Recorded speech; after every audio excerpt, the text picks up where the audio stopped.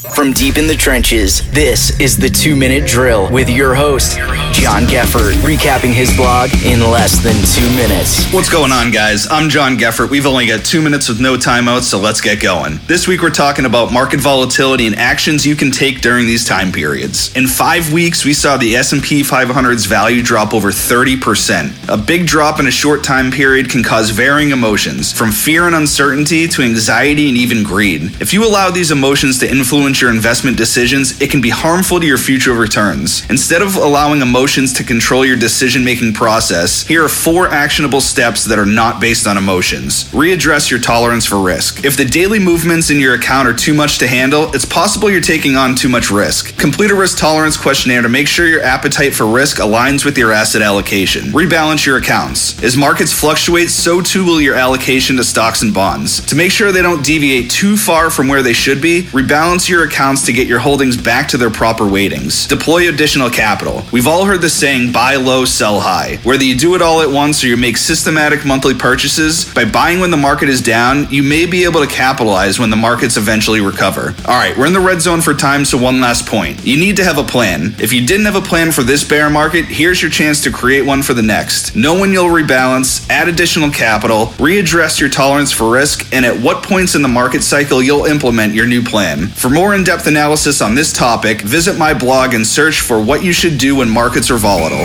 For more information on this topic and others, visit www.deepinthetrenches.com. All opinions and viewpoints expressed by John are solely his own and do not reflect the opinions of Raymond James. This podcast is for informational purposes only and should not be relied upon for investment decisions.